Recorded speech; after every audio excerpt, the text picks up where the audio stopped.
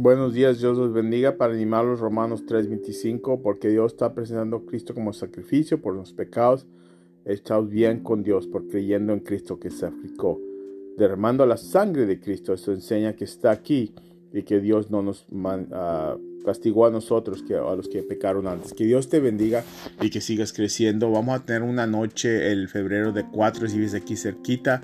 Vente, Escuela Visión de las misiones, que es una noche que viene un equipo a enseñar qué significa las misiones. Espero que te vengas, hermana.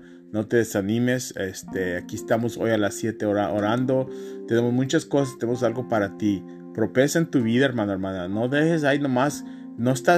Dios no te puso a este mundo para que fueras al trabajo y a tu casa a hacer comida y otra vez al trabajo, ve a tu casa a hacer comida, otra vez lo mismo. No, eso no es lo que dice el Señor. Dios te bendiga. Aquí estamos orando por ti y te espero ver hoy a las 7 en la oración. En el nombre de Jesús, amén.